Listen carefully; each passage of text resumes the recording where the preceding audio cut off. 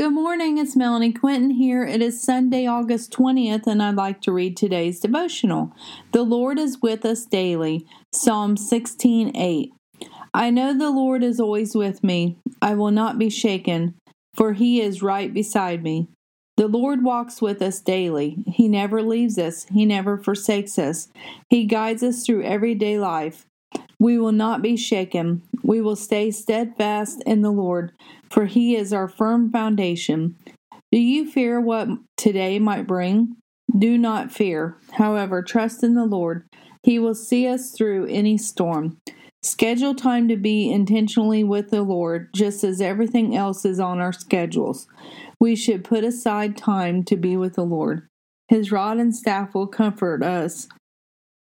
He is for us, he isn't against us. Lean into the understanding of the Lord.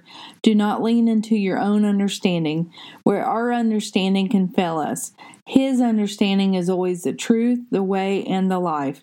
Learn to trust in the Lord more and more this day. Do not trust your own way. Do not trust the way of another.